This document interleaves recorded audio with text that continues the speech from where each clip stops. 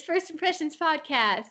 We are live to talk about Jane Austen and to give a big middle finger to all the haters. I am Kristen. I am joined by Maggie. Hello. Hi. We are coming at you from quarantine. We're coming at you live from the apocalypse. Live from the apocalypse. And I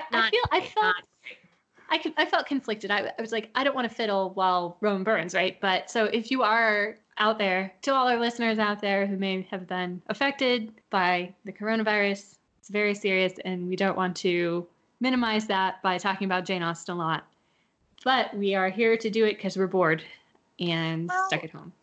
I don't know about everyone else, but my anxiety level has varied day to day, and I have been seeking escapism. I don't want to listen to more stuff about what's going on. I want to listen to things that are different from that. So Kristen and I thought we would record a second episode about the recent Emma movie as a way to distract ourselves. Well, in fact, I am forced to record a second Emma episode. Even if you had not been down, I would have been here, because when we recorded the first one, I had only seen the movie 3 times. Oh, only 3 times. And that wasn't enough for the breakthrough I had upon the 5th viewing. Now, having seen the movie 8 times, I realized so many things we didn't talk about that I wanted to talk about. And the thing is, when you're watching it in the theater, you cannot take notes. And now that I've been watching it at home, I have been able to realize, yes, I wish I had talked about that in the first one. And it's so brilliant. We have to talk about it. And the first thing, probably one of the most important things to get off my chest is that, yes, I did recognize the actress who played Mary Bennet in P&P 95 was cast as Mrs. Reynolds, the housekeeper at Donwell Abbey. She had one scene, and they called her Mrs. Reynolds, which is a callback to P&P, because Mrs. Reynolds is the name of the housekeeper at Pemberley. In the book, Knightley's housekeeper is named Mrs. Hodges. So this is clearly a call out to Pride and Prejudice, having cast Mary Bennet from that movie. I was thrilled to see her, and it was a fun little Easter egg. I gasped in the theater when she came on screen. And I'm sure everyone shared the response that Bay had, where he looked at me like I'd lost my mind. And I went, "That's Mary Bennet! That's Mary Bennet!" And he was like, "Okay, we're watching the movie." And this is, the first 5 minutes that this happens. But no, I did like clutching my pearls gasp. I was so, but it made me so happy. Good for her. You also said that you gasped when you saw Johnny Flynn's butt, so this makes you gasp. And this was like a minute later. There was a lot of gasping right there. Because it was very exciting. First the butt, then Mary Bennet.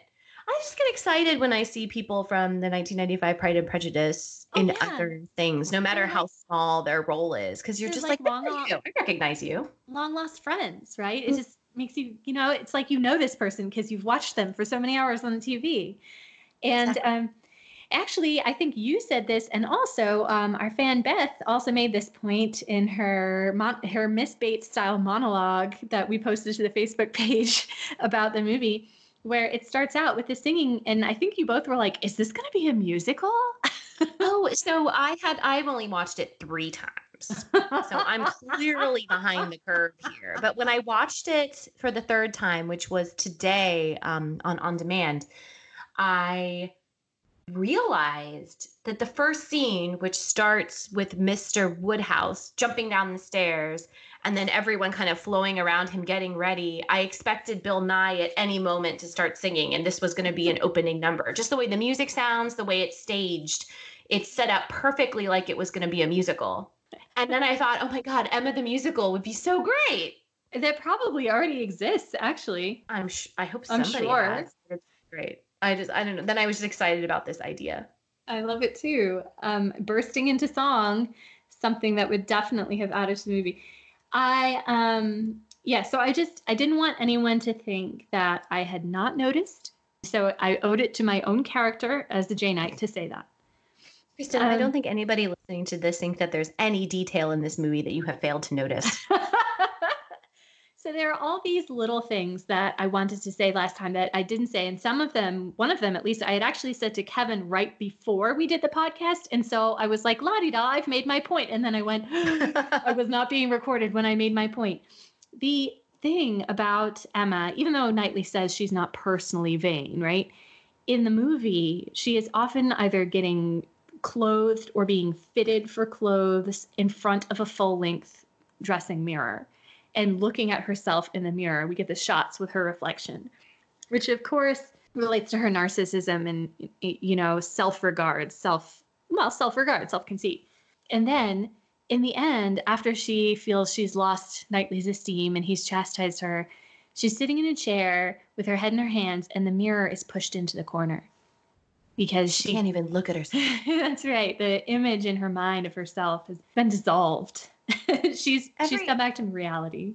Every time I watch this movie, each viewing, I realize more and more. The first maybe like good hour and 20 minutes, they really make her kind of a not great person. I mean, she's not a terrible person, right?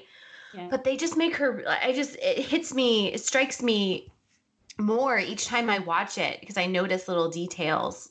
How kind of a selfish bitch they make her. Anytime someone, like the first hour, anytime Miss Bates or Harriet is talking, she's just rolling her eyes. Yeah. And if we were doing a modern adaptation of this now, do you know what Emma's number one word would be that she would say? Whatever. Whatever. No, it would be, right? She would just say whatever to everything someone told her. I can't believe you knew exactly what I was going to say. It's a very clueless. Another way Clueless got it right. Her character change happens kind of late. I guess they do kind of tone it down as we go along. I do like watching her friendship with Harriet actually become a real friendship because the first maybe 4 scenes they have together, it's clearly not yet where she just can't stand every time Harriet starts talking. Yes. Yes, she rolls her eyes. Every time I watch it, I like her less in the beginning of the movie. Oh no, she's terrible. Well, and somebody said too, this was I think it was just a comment on a Facebook post, so I can't attribute it to the person who really said it.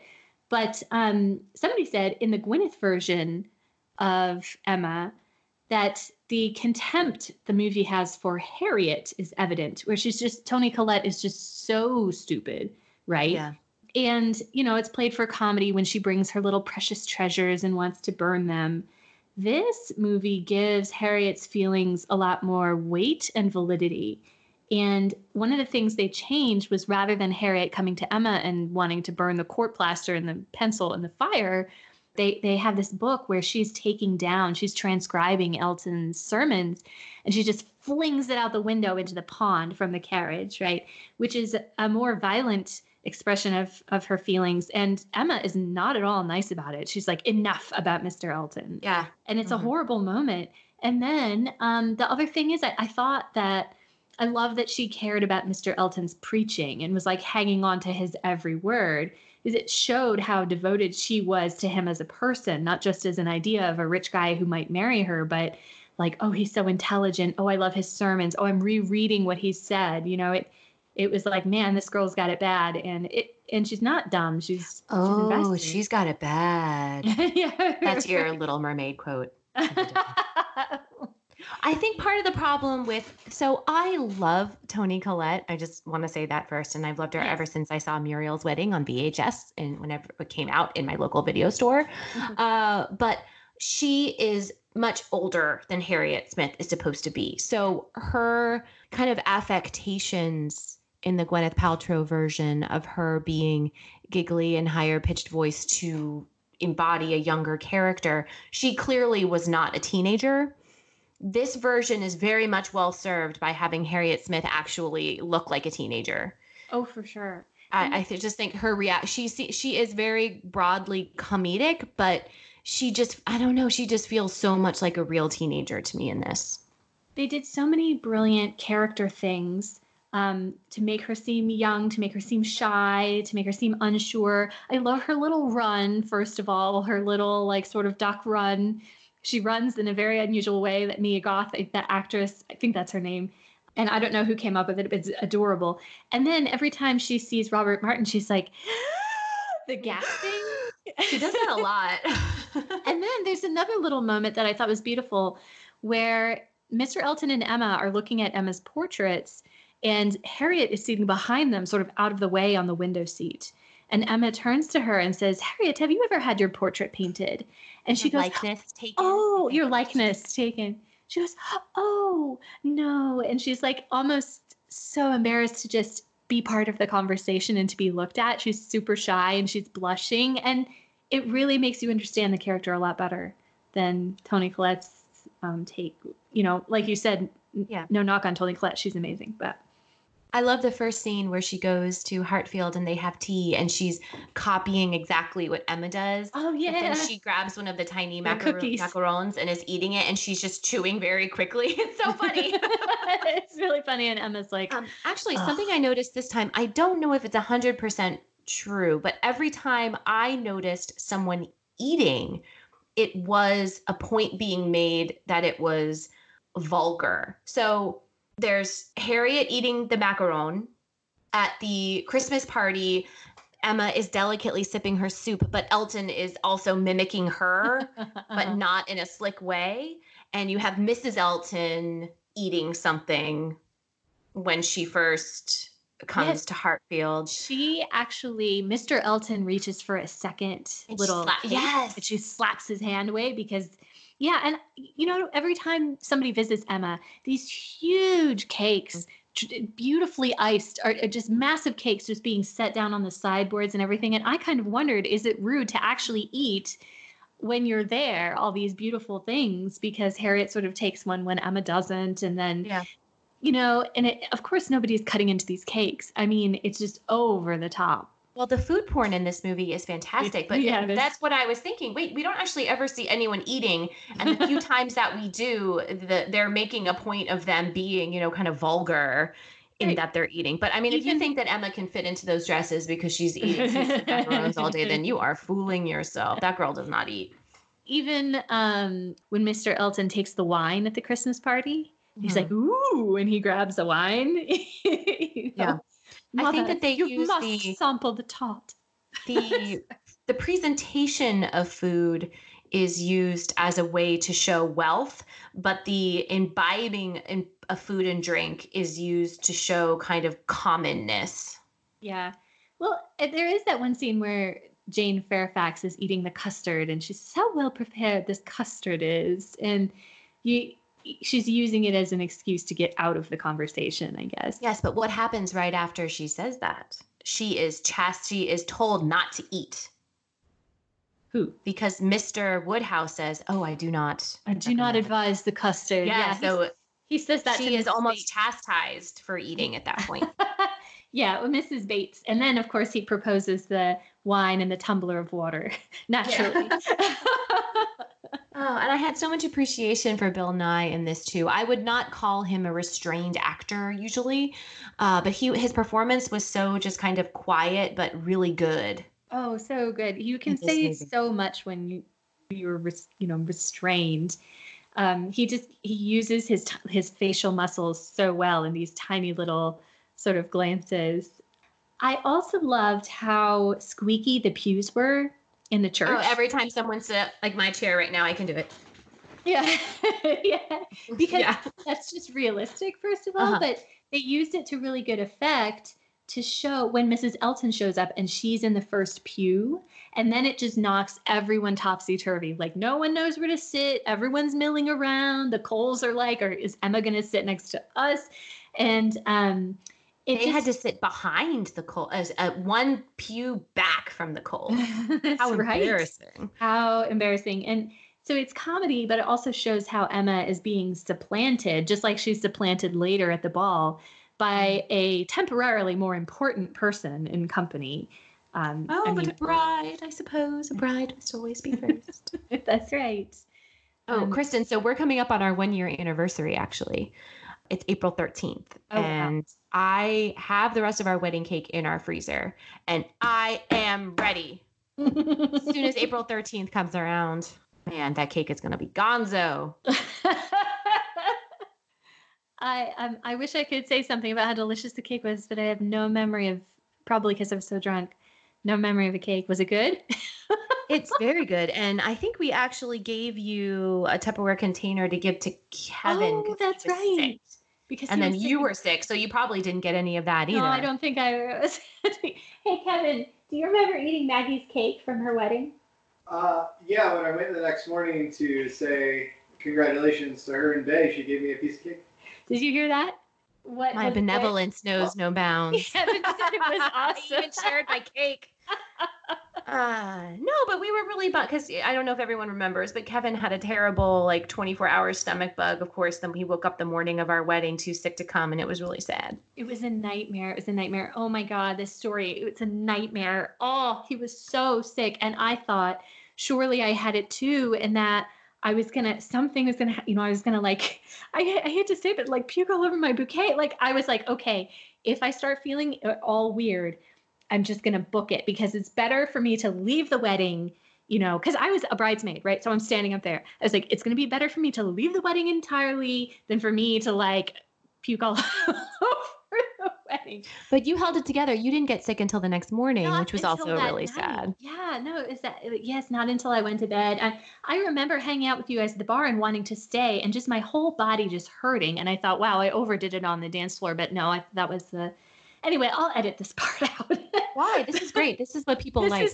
This is the gold. This is the gold. But this is so ironic because I had gotten food poisoning 5 days before the wedding. So I was actually nauseous all day long too because I still had not I had not completely recovered from my terrible food poisoning, and my anxiety takes the form of nausea a lot. So I had to step away during the middle of the reception for 10 minutes and get some fresh air because I didn't want to throw up all over our sweetheart table. Yeah, we were barely keeping it together, man. Good times. It was fun. Okay, so we need never again. Never do it again. Oh God, never do it again. It's awful. Weddings are so disruptive to one's life for a year. Mm-hmm. But it was amazing. Everyone keeps talking about how amazing it was. I thought it was amazing.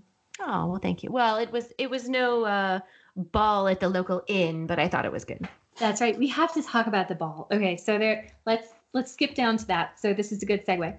So the ball. So many things that are so amazing about the ball that I forgot to say. And my biggest thing was that when they are doing when Knightley and Emma are doing the dance together, it is so intimate and they're clearly so connected and they're having so these moments. That there's one part where they sort of have to stand. Because Maggie and I did these country dances when we went to Jazzna, and it was very, very educational for me. So there's one part where you sort of have to stand because they didn't have the partners or whatever, and they're so into each other that they forget to move out of the way, which is so realistic. It was so realistic to me that they would make a misstep and be like, oh God, we got to move, because that's the way, first of all, that's the way we were when we were dancing. But yeah. Emma is like, why? We haven't had a ball here. And she's not used to dancing. They're not used to it. They don't do this all the time. So of course that they would get, if you get distracted for a second, somebody's going to barrel you over. I mean, those dances are you've got to be paying attention. I loved that detail so much.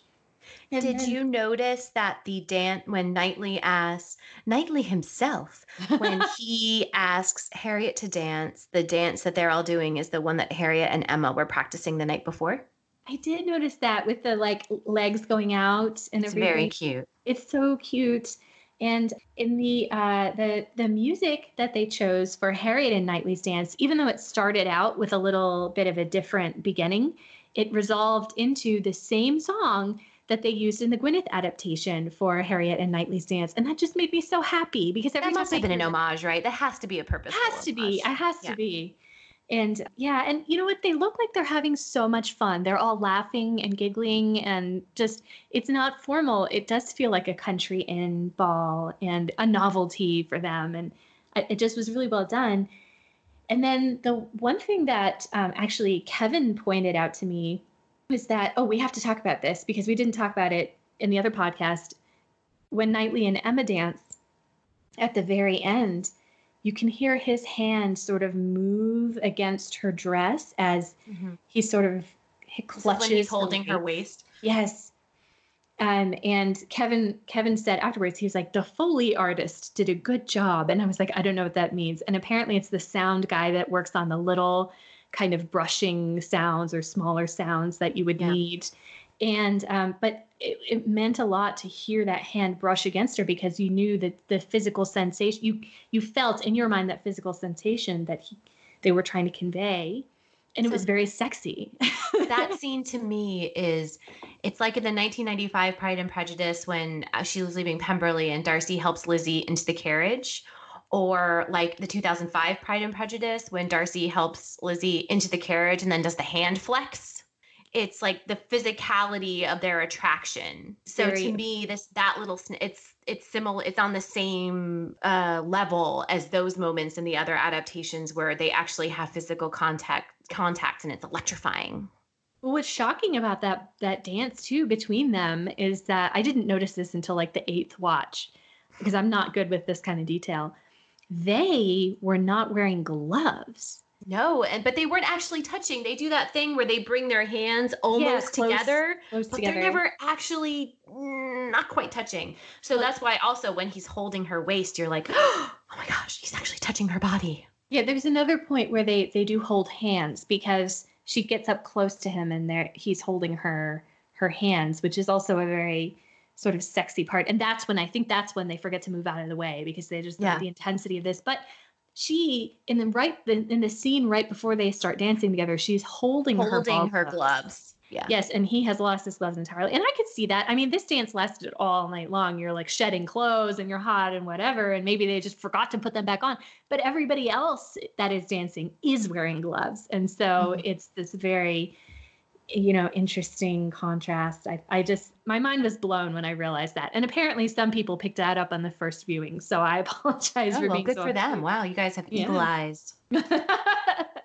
He also, I believe, runs without his hat, but then somehow has his hat when he gets to her house. Never mind. Maybe he's holding it in his hand, because I know he takes it off when he gets there and wipes his sweaty brow. But so perhaps he's holding it in his hand when he's leaving he puts it on town to run. I don't remember. Yeah, no. Anyway, that's neither here nor there. But we have to talk about. We talked about the score last time and how good it was, but Maggie and I have been obsessing about the score today. We both bought it and we're both reading about it. And so the score, many of the pieces that sound like they're from operas were actually original compositions by Isabel Waller-Bridge and David Schweitzer. Isabel Waller-Bridge being related to Phoebe Waller-Bridge, who did the show Fleabag. Don't you just wonder what happens in these incredibly talented families? I mean, what the hell, right? But they did, Isabel Waller-Bridge and David Schweitzer did this amazing, amazing job. And we were talking today about how much heavy lifting the score does in making class distinctions clear, in telling us, making themes for the characters clear. It sets the stage for what's happening, and it heightens the comedy. It heightens the sorrow and the sadness when Emma's on the stairs. And that one they didn't compose. That's Amber Anderson performing Beethoven's Sonata No. 23, which I didn't know until I downloaded the soundtrack. But that song just rips me up every time. When you're saying Emma is on the stairs, what scene are you referring to? When she's already insulted Miss Bates and she has to go walk up the stairs to their tiny apartment. Oh, when she's sitting in the windowsill and her dad comes by? No. Just before that? No, after that. So she's crying. When she's on the stairs at the Bates. Yeah. Bateses. Oh, okay, I got you. And her costume matches the wallpaper in the hallway, I'm just saying. Yes, you said that. Yeah, the colors are another thing in the settings that do a ton of heavy lifting. About, but that's true of every movie, but even character stuff like Donwell having sheets thrown over everything, and Emma's house looking like a dollhouse, right? Because she's playing with these characters like dolls. But as you said, Emma's theme is this operatic and Harriet's is more folk music. And then when the folk music comes on, also that's often when Robert Martin or when Mrs. Goddard's are playing. So the class distinctions and the vast difference between the classes is made clear with this musical, with these contrasts. Yeah, anytime you hear the Italian clearly referencing Mozart opera sound, we're probably at Hartfield, and we're definitely going to be from Emma's point of view. Yeah. Which I thought was really cool. And I can't believe those weren't actually samples of Mozart operas. I was oh, okay. And I think because they used in one of the trailers, they used a duet from the Magic Flute, which is called Pa Pa Pa. It's a very comedic duet between some characters in the Magic Flute. I just assumed they were also using Mozart opera in the movie. And when I found out they were original compositions, I was just so delighted because I thought it was just so on point. They're incredible For the time period and the mood. But what I really want is to know what the words mean in Italian that are being sung. Because they put these beautiful, beautiful vocalists on these tracks and they're singing in Italian clearly. And unless they're just singing gibberish, I really want to know what they're singing. Maybe we could ask on our Facebook page and, of course, in our episode as well, if any of our listeners know Italian and could give us a translation. I haven't tried to find one online. I'm sure we could, but it might be fun. If any of you know Italian or know what the singers are saying, please let us know. We'd love to know. We have to harness the power of our hundreds of listeners. Yeah. Our teens of listeners. We appreciate every single one of you. Absolutely. So couple of other things, bigger things that sort of drove the need for me to do this podcast is that, so Kevin, we threw on the Mansfield Park adaptation with Hayley Atwell. Kevin put it on as a treat for me, which I thought was very sweet. But he is fascinated by the relationship between Henry Crawford and Fanny Price. And during a scene where Henry Crawford is, proposing to Fanny or saying he can't live without her or something, Kevin paused it and he said to me, this breaks down to Henry Crawford wanting Fanny to make him a better person. Yes, and he puts all the labor, the emotional labor on Fanny to redeem him and make him a better person. He's not willing to make any actual personal effort without her. Exactly. And this was my epiphany because I think the romance of Austen, now that I think about it, is not just two hot people, right? Interested, we don't even see them in the books, obviously, but not just two people jonesing for each other, but two people who in these relationships, at least one of them is forcing the other one to evolve, grow, change, become better. When they are attracted to each other, it's almost a moral or an attraction of principles, a moral attraction, I guess you could kind of say it, where Darcy becomes obsessed with Elizabeth because he shows him a better way of living and a better way of being. And Emma tries so hard to become worthy of Mr. Knightley at the end of the book, which really makes you root for them and feel, she's really redeemed because she comes out and she says a lot of things. I went to the book, I got the actual quotes about how Emma is feeling. The actual quotes? How Emma is feeling after she's been chastised. And she's so wretched. Time did not compose her. As she reflected more, she seemed but to feel it more. She never had been so depressed. Emma felt the tears running down her cheeks almost all the way home, without being at any trouble to check them, extraordinary as they were. Which is such a not an Emma thing to do, to be crying in the carriage. She is just not a person who lets herself be wounded, right? And then when she goes to the Bates the next day, she is thinking the whole way, maybe she'll see Mr. Knightley, maybe he will be there. It says she would not be ashamed of the appearance of the penitence so justly and truly hers. She wants him to see her doing this penance. She's not embarrassed about it. She feels she needs to redeem herself in his eyes. And I just think that's so beautiful and really shows us that at her core, she is a moral person. She does know right from wrong. She does want to do good. And Knightley is the person who's challenging her and bringing that out of her. And I think that is really romantic. And there's one little other thing about this where Knightley knows that Emma is capable of these moral things and this moral growth.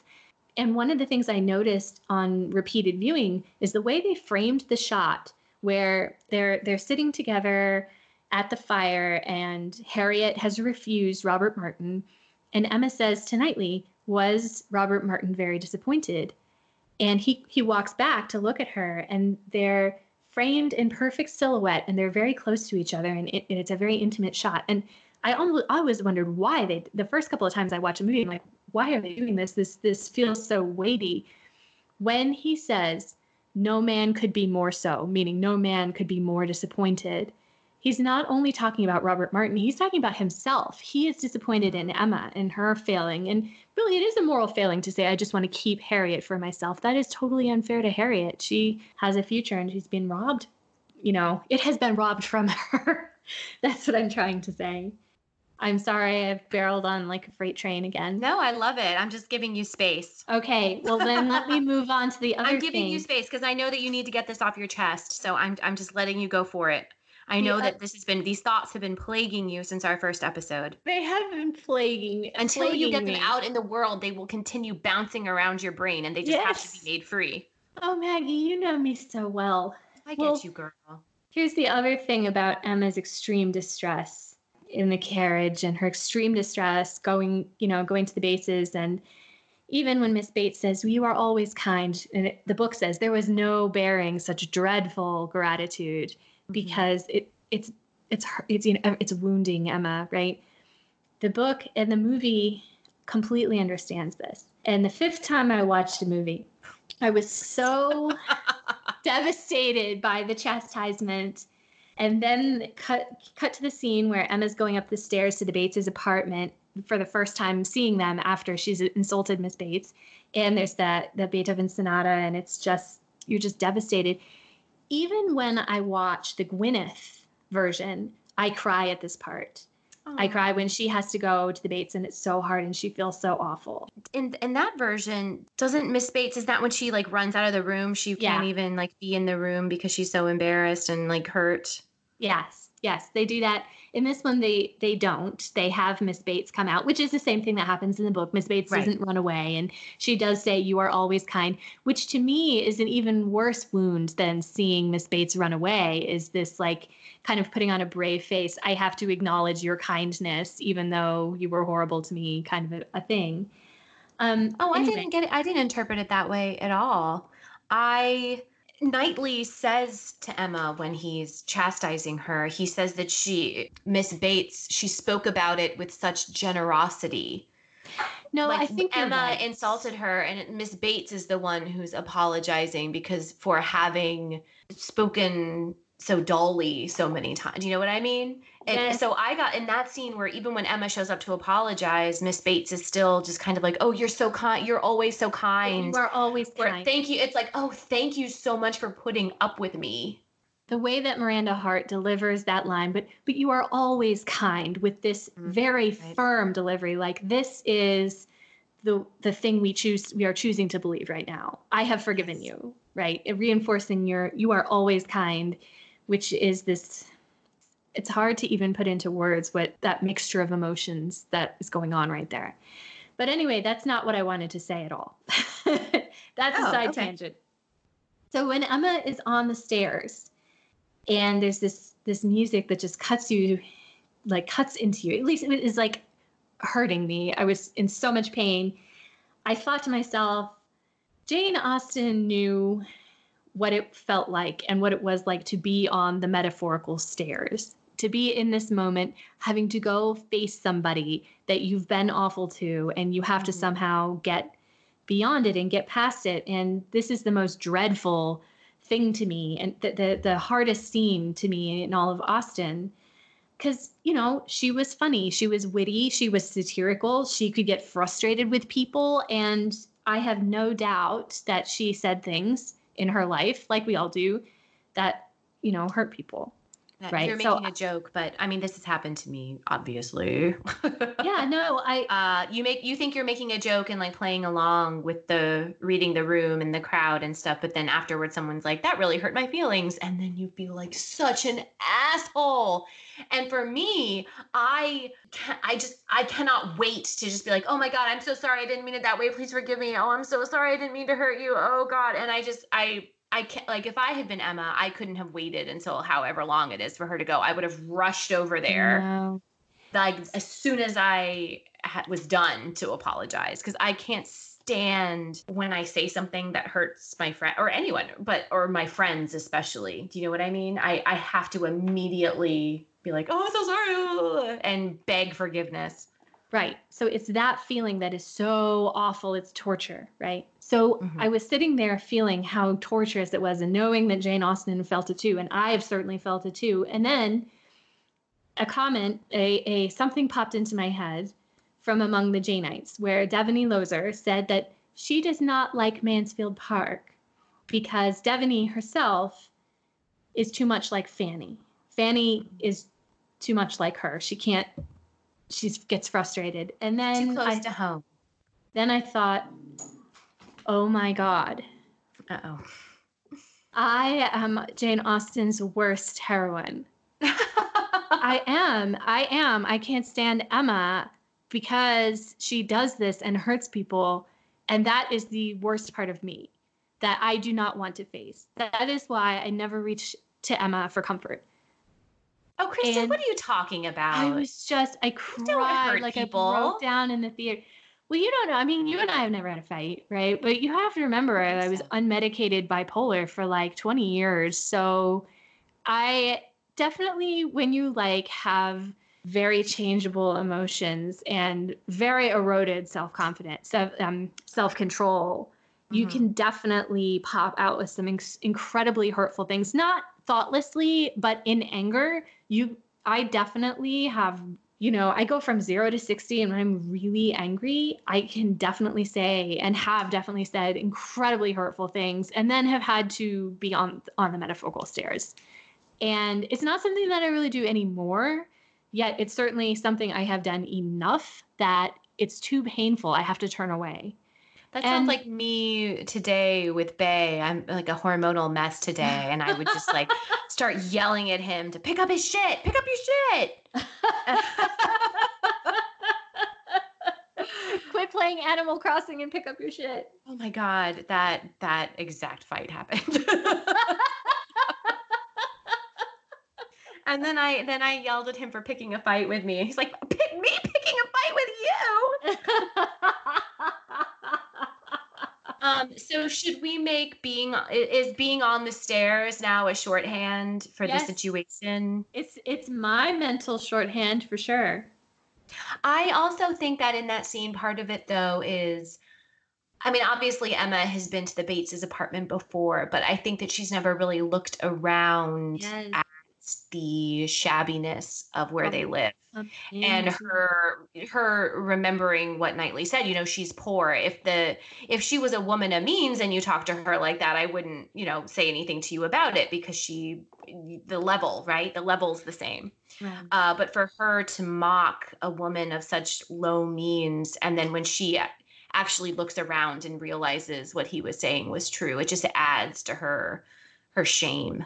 It's just so well done. The peeling wallpaper, the dark, narrow, steep stairway.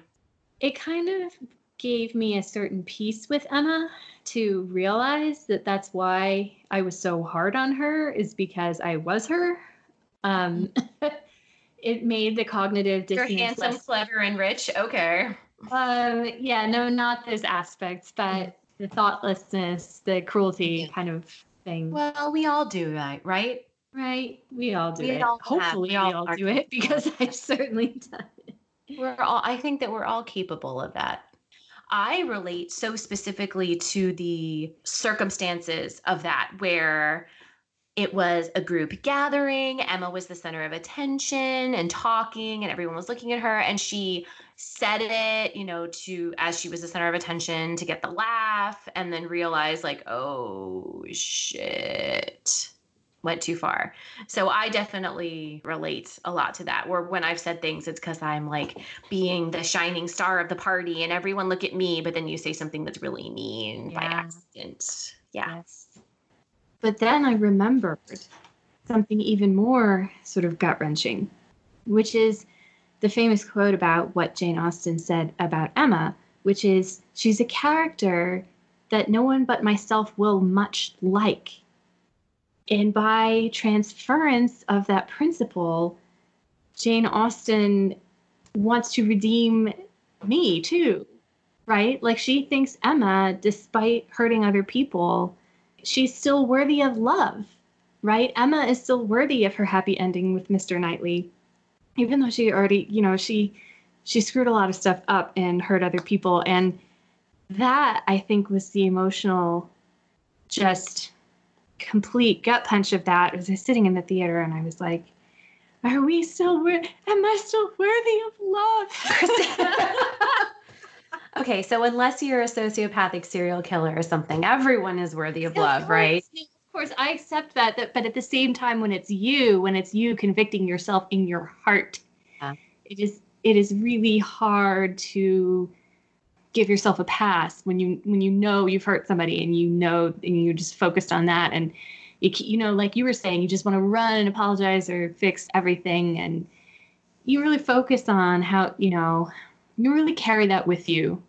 You know that you've screwed up, and so to have Jane Austen say across the years, you are likable, your mistakes make you human, and I will redeem you. And maybe also remember that the Emma that exists in Jane Austen's head is the Emma that exists at the beginning and at the end of the book when she's changed. Yes. So when you first read Emma and you're in the beginning, you don't like Emma that much because she has yet to have her arc. She hasn't changed. She hasn't grown. So maybe we can forgive ourselves when we make mistakes because we are yet not existing as we do at the end of our character arc. Exactly. And that the mistakes we make today are not the mistakes that we'll make in 10 years.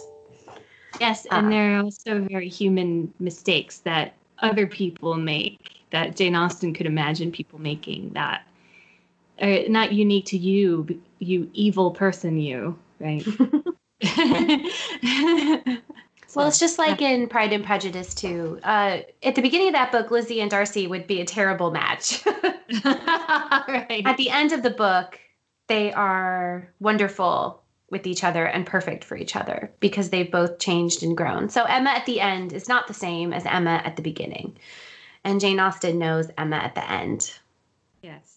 And being redeemed by Jane Austen is actually a pretty powerful thing when you go through this whole journey. I don't know if I've ever done something so horrible that I needed to be redeemed. Like, that's really strong. I've definitely made a lot of mistakes and opened my mouth when I shouldn't have, but saying I require redemption, that's like... No, I mean, this who know me would disagree. But I did. I mean, I did. I mean, when you have you have a really eroded sense of self-worth when you go through a mental health crisis for a lot of different reasons. And so that can mean a lot and be really powerful. I think that's just what I was going through. Well, I hope that you can acknowledge that just like Emma, you have also grown and changed and what you would perceive as for the better. So thank you.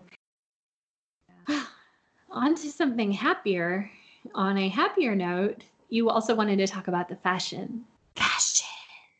So I shared a link on our Facebook page from one of my favorite blogs. They're called Tom and Lorenzo. It's these two fabulous gay, they call themselves your, funny gay uncles. And they are a fashion and pop culture and celebrity blog. And so they do these amazing deep dives into costuming. They did a whole series on Mad Men, which was genius. And they did one on Emma. And I was so excited, even though they whatever, they're geniuses. They said some of the things I was hoping to say on the podcast. So I will just direct you to that article. But the costumes in this are fantastic, and they tell such a clear story of character, especially Emma's character, where if you look at what she's wearing at the end of the movie versus the beginning, you can see that she has her emotion. She's matured emotionally, and she's no longer the mean girl she has changed her level in terms of her maturity. You'll see a lot of yellow notes because Emma's like the sun of which all the other characters revolve around. Watching the movie today, I really was struck by the scene where Knightley and Mr. Martin are walking together and he's saying, I wanted to talk to you about proposing to Harriet. They are dressed not identically, but they are dressed very similarly. But Knightley's version of what Robert Martin is wearing is far more luxe and fancy. If you look at them just side by side, that's the scene where Knightley's wearing that beautiful butter colored coat. Yeah, love that. And has these beautiful boots. And if you look at Martin, the cut of his things is very similar, but obviously not as well made or as rich. His boots are actually his work shoes that have like strapped on pieces that come up the leg to make it a boot, rather than being full boots that were clearly custom made. I don't know. I just little things like that. Or anytime you see Harriet and Emma side by side, if you look at what they're wearing, there are clear distinctions in their dress. I mean, Emma goes to the boarding house wearing like rich blue wool trimmed outfit with her beautiful fur muff. And Tom and Lorenzo, they call that like an ultimate flex. Yeah. Yeah, it's very true. The stories that the costumes tell in this movie are fantastic. One of the points they made that I absolutely loved to pieces is when Harriet comes at the very end. Mm-hmm. Harriet's often wearing these just all white, the typical Regency baseline garb of just all white Empire white waist dress. And of course, Emma's always very ornate and over the top. When Harriet comes to Emma to say, my father is a tradesman, he makes galoshes, Emma is wearing the simple all white Empire waist Regency dress. And she's dressed almost the same as Harriet, except for Harriet has these fun yellow kid gloves, which are sort of more confident and show her, sort of coming into her own. And so I feel like she's shed a lot of that snobbery along with a lot of her finery in that scene.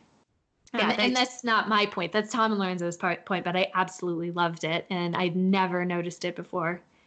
You could, if you just watch this movie, if you just focus on, like, say, the soundtrack, you'll see things you never noticed. Yes. If you focus on the costumes, you'll see things you never noticed. The layers of this are really beautiful. And those were the points we did not get to make when we did our first podcast on Emma. Are we going to do a part 3, Kristen? How many more times are you going to watch this movie like this week? It's like you said, it was rattling around in my head and my heart was full of all of these points that I wanted to make. And I feel this sense of relief. Honestly, every night for the past, 3 weeks, I've gone to bed with the soundtrack in my head, like one or more of the themes just in my head, to the point where it's like, if you overindulge in your favorite thing, like, too much ice cream or sweets or whatever, and you feel like slightly sick, that's the way what I've done to myself is being like, I'm almost trapped in this like bubble of like pleasure. And so I need to just put it to rest for a while. And so I needed to get those things off my chest. And now I can. And we can go and we can watch the Harley Quinn Birds of Prey movie, which that's available on demand too. I've seen that one twice and I also love that movie. I'm excited to see it. Oh, have you not seen it? Nope.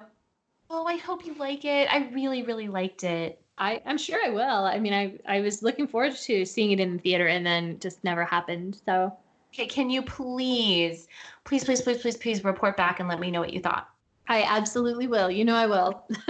So Kristen and I since we are both, I've always been full-time telework for like the last 3 years, but Kristen is now full-time telework. We are trapped at home since we are both living in areas that have pretty, I don't know about Boise, but at least the Washington, D.C. area, we have many COVID-19 cases. We had the idea to bring you guys kind of little mini pods throughout the next couple weeks as we are quarantined at home. Maybe we'll say we won't always talk about Jane Austen. Maybe we'll talk about other things on our mind. What do you think, Kristen? Yeah, we can loosen it up a bit. But just little bite-sized morsels to keep things going, to keep ourselves sane. So maybe we can talk a little bit about Birds of Prey. Yeah. Maybe I'll watch it again too. That's a good idea. What's going on right now? Well, you will have seen Birds of Prey as many times as you will have seen Emma if you watch it again. That's true. I think you should probably watch Emma some more. Oh, I think you're right. Well, I have it for another like 30 hours.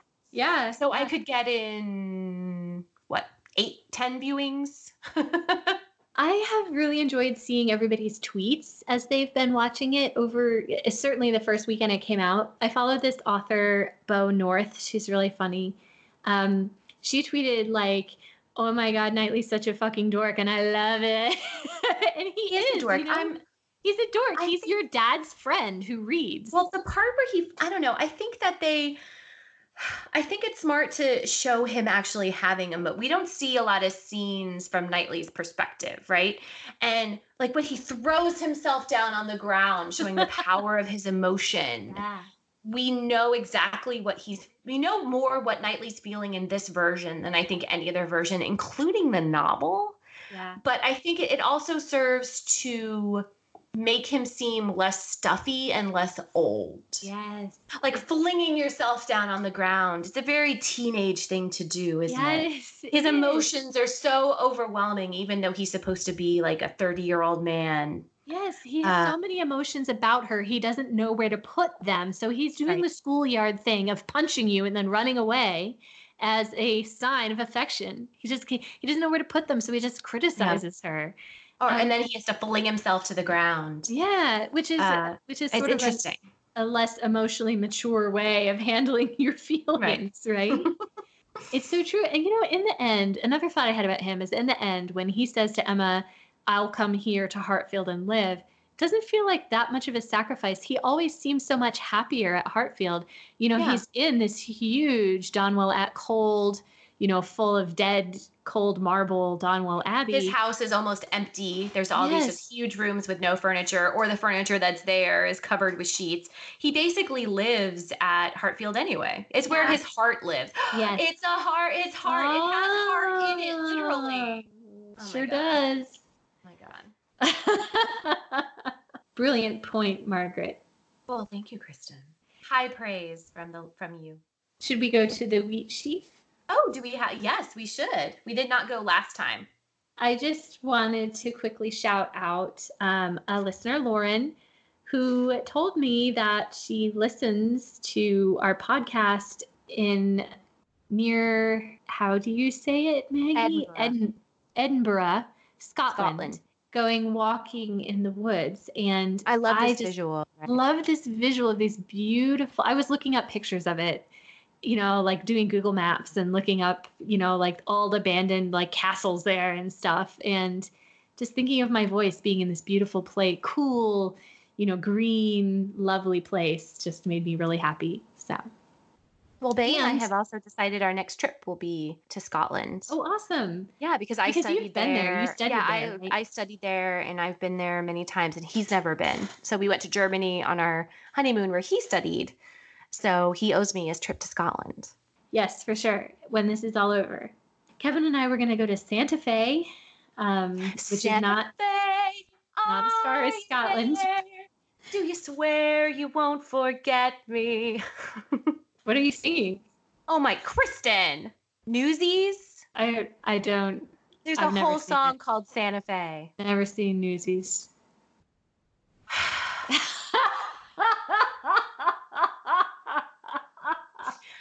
Okay. That's pretty much universally the reaction I get when I say that. Side note, Santa Fe has 2 great songs and 2 great musicals. The first, of course, is Rent. There's a whole song about going to Santa Fe.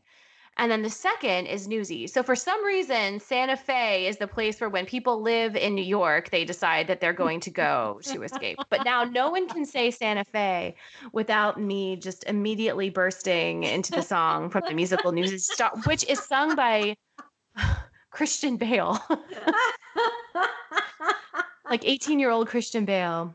Wow. It's good stuff. You should look it up. Well, how does it go? I missed it. How does it go? Okay, let me look up the beginning so I can give you a good rendition. Just hold on just a second. You can edit this out if you want. Okay. So that's what they call a family. Mother, father, daughter, son. Because they're in New York. Aren't you glad nobody's waiting up for you? Okay, that's way too early in the song. There's a transition, right? When the city's finally sleeping and my thoughts begin to stray, and I'm on a train that's bound for Santa Fe. And I'm free, like the wind, like I'm gonna live forever. It's a dream that time can never take away. All I need's a few more dollars, and I'm out of here to stay. Dreams come true.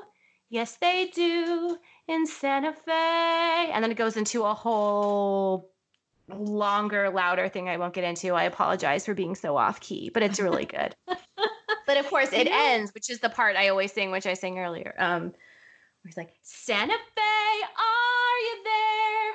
Do you swear you won't forget me? If what is it? I can't remember all the words. So embarrassing. Would you let me come and stay? Oh, it's so good. Sorry, it's gone. I've had a couple glasses of wine, so it's gone. You gotta listen to it. I think I'll just play it. That was lovely. Oh, thank you. You're gonna make a mess of that. You're gonna have to clean that up in editing, but I'll fix it in post. Dreams come true. Yes, they do. In Santa Fe. That's how it goes. Lovely. Oh, thank you. I'm always happy to sing anything you want for you. I hope that our listeners don't find my bursting into song super annoying, especially when I'm not that good. No, but I just can't help it. It's just it's in my heart, you know. I can't help it. Listen, I'm sure it's on Disney Plus. Oh, do you have Disney Plus? I do not. You haven't seen The Mandalorian? I have, but we just watched it on the 7-day trial and then canceled Disney Plus. Oh my God. Maybe we'll have a mini pod about The Mandalorian. No. Oh, okay. You know what? I take it back. Kevin will do a mini pod about The Mandalorian. Can I talk to Kevin about The Mandalorian on a mini pod? Kevin, what did he say? He said, I would like to do the podcast. I would like to see the baby. Can he hear me? No, he can't hear you. Oh my God. I'm just going to quote Herzog to him. Oh my God, he's so good. I would like to see the baby. Kevin's thing is everything is a complicated profession. Everything is a complicated profession. It's heartbreaking. Did you see the interview with him where they shot each scene twice?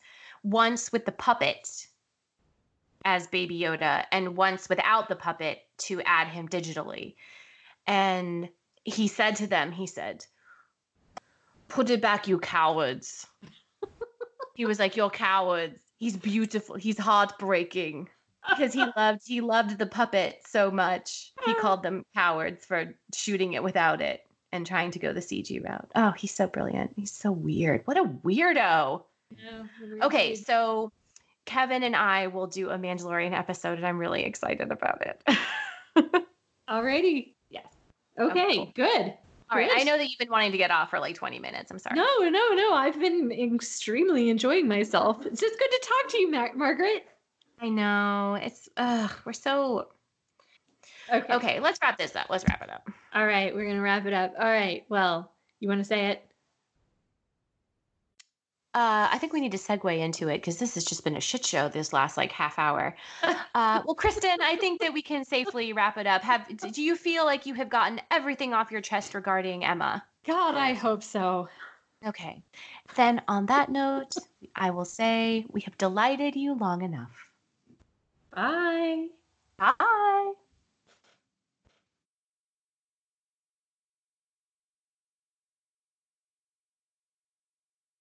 Here we go. It's so good. You like that New York accent? Yeah. That's Christian Bale singing.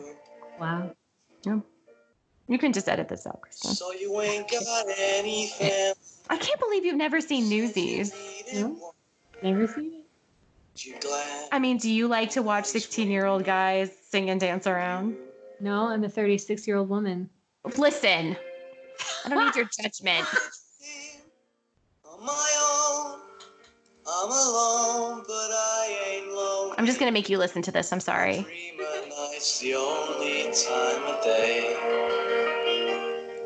when the city. This is a good outtake. When my thoughts begin to. Are you still there? I'm still here. Every time I talk, it cuts the song out, so I'm gonna be quiet. Oh. And I'm free, Like the wind, like I'm gonna live forever. It's a feeling time can never take away. There's also a big dance sequence in the middle. Needs a few more dollars, and I'm out of here to stay. Dreams come true, yes they do, in Santa Fe. Where does it say you gotta live and die here? Where does it say can't catch a break? Why should you only take what you're given? Why should you spend your whole life living trapped when there ain't no future? Even at 17, breaking your back for someone else's sake. If the light don't seem to suit you, how about a change of scene? Far from the lousy headlines and the deadlines in between.